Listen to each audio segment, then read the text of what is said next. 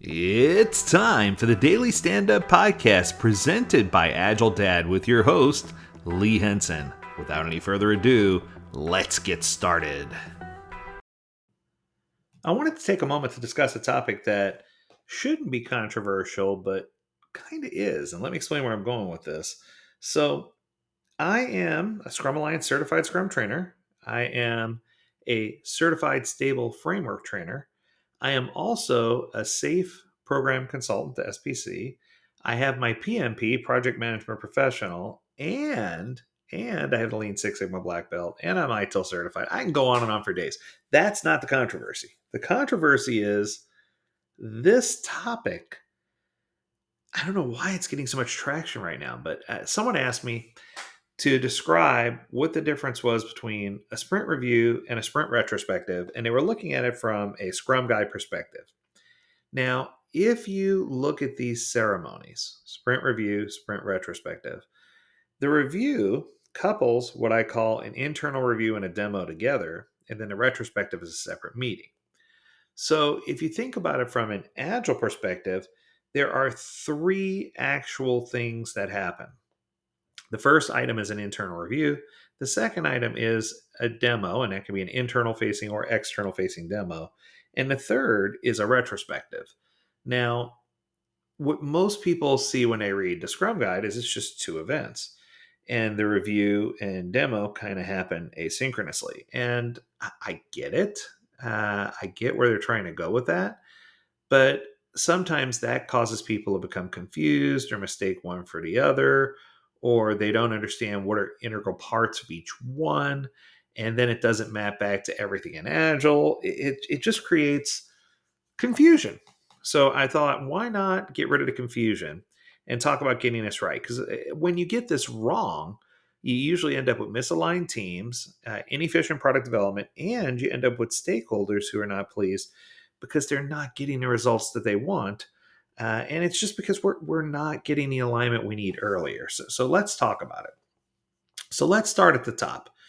If you just went with Scrum exclusively and said there are 5 Scrum ceremonies, fact, sprint planning, daily Scrum, sprint review, sprint retro, and backlog refinement. Those are the 5 ceremonies that happen in Scrum.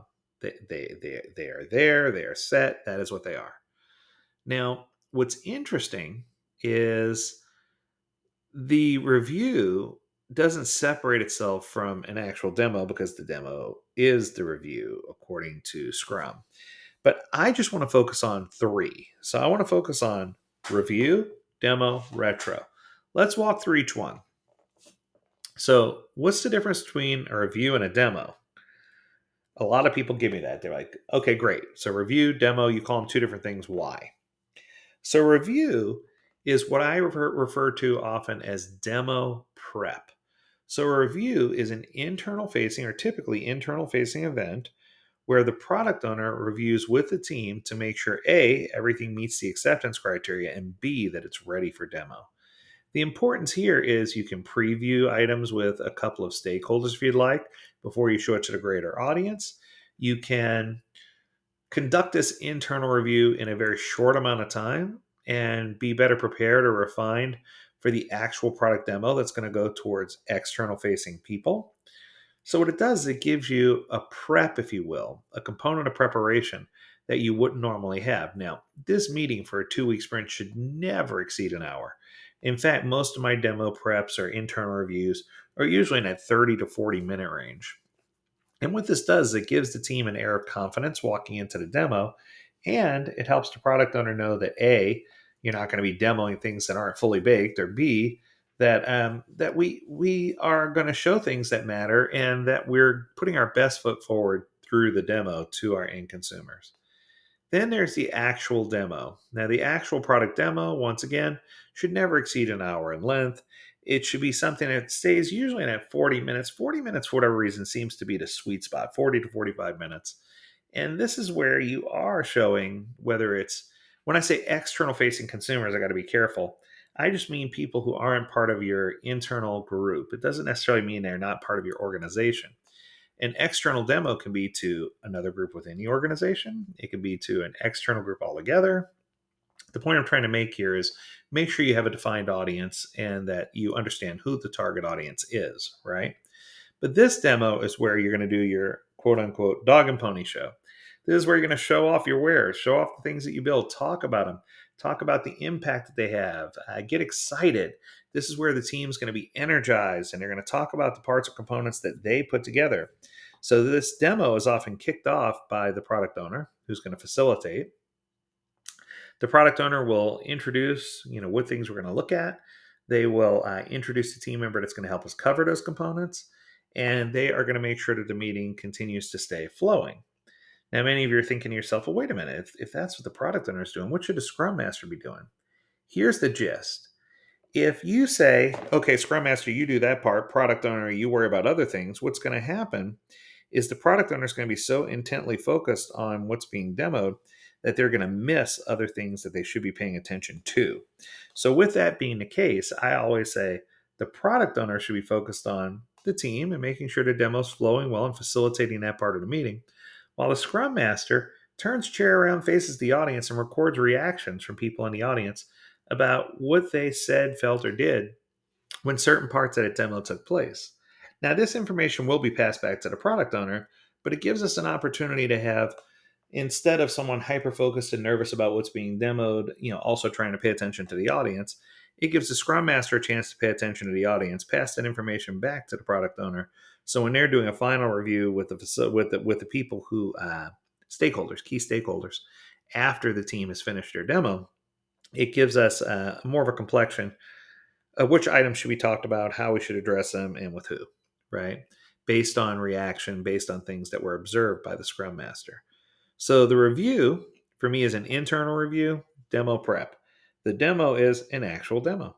And then finally the retro. Now the retro is probably the most important meeting of the three. This is where the team can focus on improvement.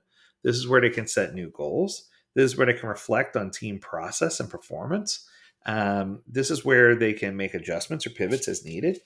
The Scrum team and the product owner should definitely be present for this. They're going to record action items.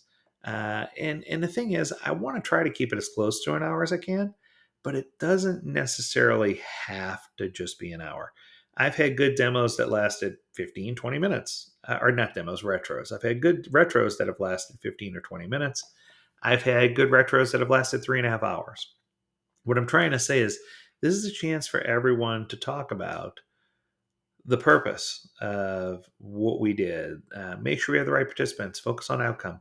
It's a chance for us to really get everything pulled together. And as long as the meeting is meaningful, and as long as everyone in a meeting feels like they're getting value out of it, this is the meeting that I don't necessarily time box. So while I do have a recommended time box on a retro of an hour, I don't cap it at an hour and end it. If it's being productive and we're getting value out of it, we keep going. If I feel like it's going south and nobody's getting value out of it, we can always nix the meeting or have someone walk out. And that pretty much ends our meeting. So I guess what I'm trying to say is the retro has some flexibility, but the beauty of the retro is that if we can do that correctly, it's going to help realign us and get us back where we need to be within our groups. So that way, when we do go start, the second we walk out of the room, all feelings just kind of drop by the wayside. All feelings get left at the door.